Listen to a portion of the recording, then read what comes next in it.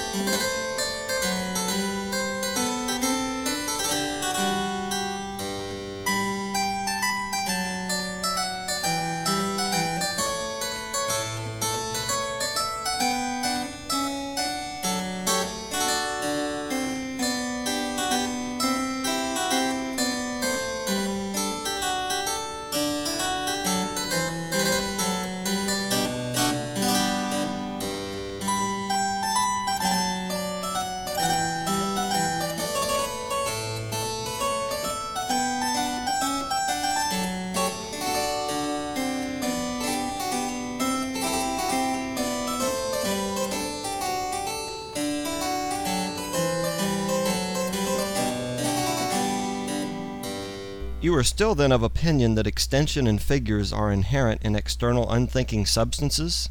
I am.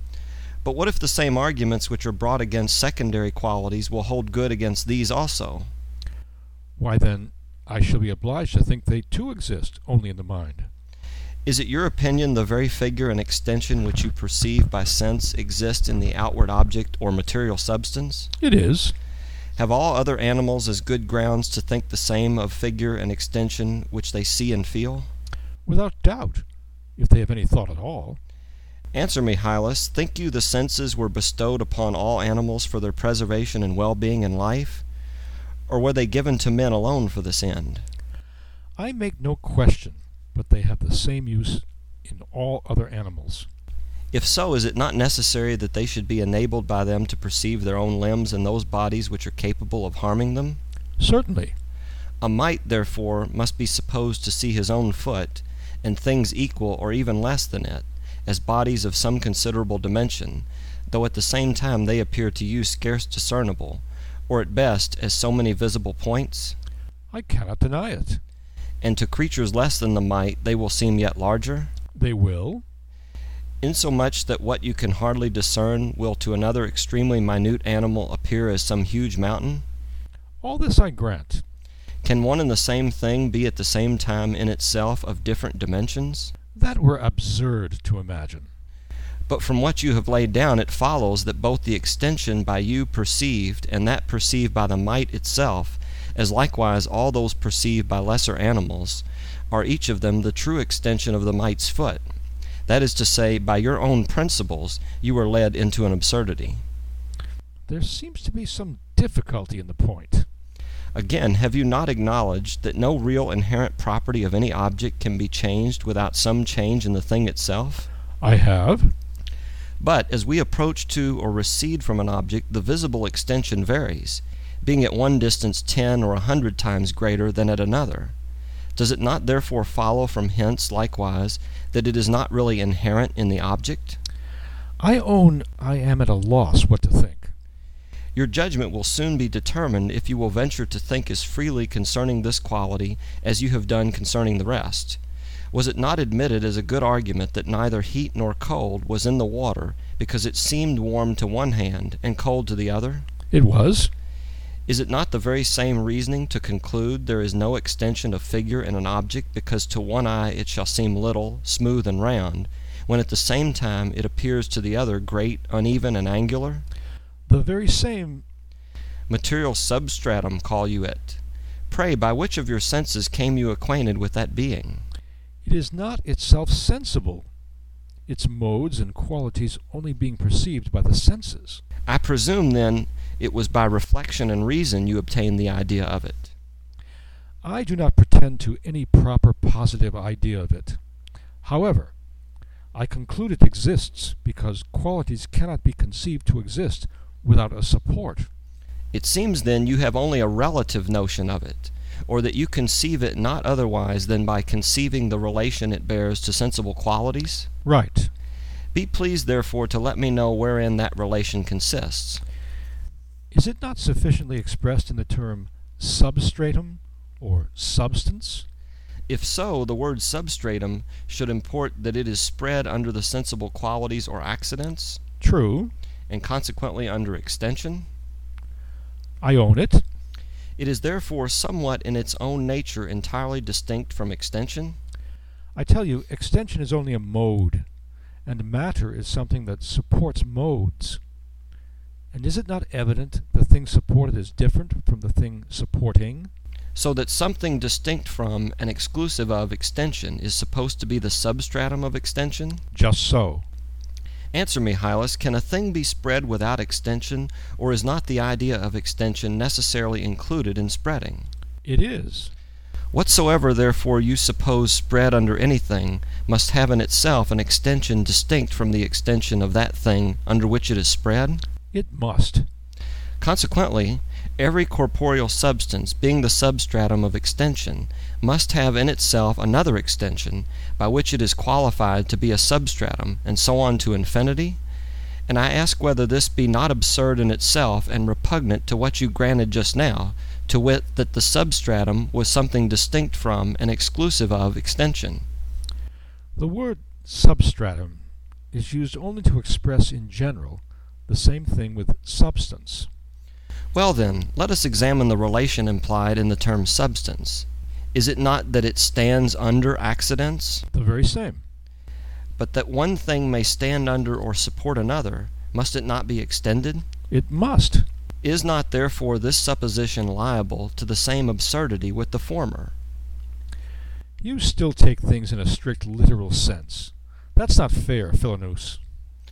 I am not for imposing any sense on your words. You are at liberty to explain them as you please. Only I beseech you, make me understand something by them. You tell me matter supports or stands under accidents. How? Is it as your legs support your body? No, that's the literal sense. Pray let me know any sense, literal or not literal, that you understand it in. How long must I wait for an answer, Hylas? I declare I know not what to say. I once thought I understood well enough what was meant by matters supporting accidents. But now, the more I think on it, the less can I comprehend it. In short, I find that I know nothing of it. It seems then you have no idea at all, neither relative nor positive, of matter. You know neither what it is in itself, nor what relation it bears to accidents? I acknowledge it. And yet you asserted that you could not conceive how qualities or accidents should really exist without conceiving at the same time a material support of them. I did. That is to say, when you conceive the real existence of qualities, you do withal conceive something which you cannot conceive? It was wrong, I own. If I understand you rightly, you say our ideas do not exist without the mind, but that they are copies, images, or representations of certain originals that do. You take me right. They are then like external things? They are. Have those things a stable and permanent nature, independent of our senses? Or are they in a perpetual change, upon our producing any motions in our bodies, suspending, exerting, or altering our faculties or organs of sense? Real things, it is plain, have a fixed and real nature, which remains the same notwithstanding any change in our senses or in the posture and motion of our bodies, which indeed may affect the ideas in our minds. But it were absurd to think they had the same effect on things existing without the mind. How then is it possible that things perpetually fleeting and variable as our ideas should be copies or images of anything fixed and constant? Or in other words, since all sensible qualities, as size, figure, color, etc., that is, our ideas, are continually changing upon every alteration in the distance, medium, or instruments of sensation, how can any determinate material objects be properly represented or painted forth by several distinct things, each of which is so different from and unlike the rest? Or, if you say it resembles some one only of our ideas, how shall we be able to distinguish the true copy from all the false ones? I profess, Philinus, I am at a loss. But neither is this all. Which are material objects in themselves, perceptible or imperceptible? Properly and immediately, nothing can be perceived but ideas. All material things, therefore, are in themselves insensible, and to be perceived only by their ideas. Ideas then are sensible, and their archetypes or originals insensible? Right. But how can that which is sensible be like that which is insensible? Can a real thing in itself invisible be like a color, or a real thing which is not audible like a sound? In a word, can anything be like a sensation or idea, but another sensation or idea? I must own, I think not. I see this cherry, I feel it, I taste it, and I am sure nothing cannot be seen or felt or tasted. It is therefore real. Take away the sensations of softness, moisture, redness, tartness, and you take away the cherry. Since it is not a being distinct from sensations, a cherry, I say, is nothing but a congeries of sensible impressions, or ideas perceived by various sensations, which ideas are united into one thing, or have one name given them, by the mind, because they are observed to attend each other. Thus, when the palate is affected with such a particular taste, the sight is affected with a red color, the touch with roundness, softness, etc. Hence, when I see and feel and taste in sundry certain manners, I am sure the cherry exists or is real, its reality being, in my opinion, nothing abstracted from those sensations. But if by the word cherry you mean an unknown nature distinct from all these sensible qualities, and by its existence something distinct from its being perceived, then indeed I own neither you nor I nor anyone else can be sure it exists.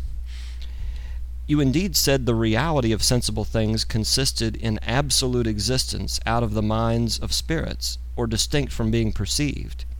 And pursuant to this notion of reality, you were obliged to deny sensible things any real existence. That is, according to your own definition, you profess yourself a skeptic. But I neither said nor thought the reality of sensible things was to be defined after that manner. To me it is evident, for the reasons you allow of, that sensible things cannot exist otherwise than in a mind or spirit. Whence I conclude not that they have no real existence, but that seeing they depend not on my thought, and have an existence distinct from being perceived by me, there must be some other mind wherein they exist. As sure, therefore, as the sensible world really exists, so sure is there an infinite, omnipresent Spirit who contains and supports it. What? This is no more than I and all Christians hold. Nay, and all others, too, who believe there's a God, and that he knows and comprehends all things. Aye, but here lies the difference. Men commonly believe that all things are known or perceived by God, because they believe the being of a God, whereas I, on the other side, immediately and necessarily conclude the being of a God, because all sensible things must be perceived by him. But so long as we all believe the same thing, what matter is it how we come by that belief? But neither do we agree in the same opinion, for philosophers, though they acknowledge all corporeal beings to be perceived by God, yet they attribute to them an absolute subsistence distinct from their being perceived by any mind whatever, which I do not.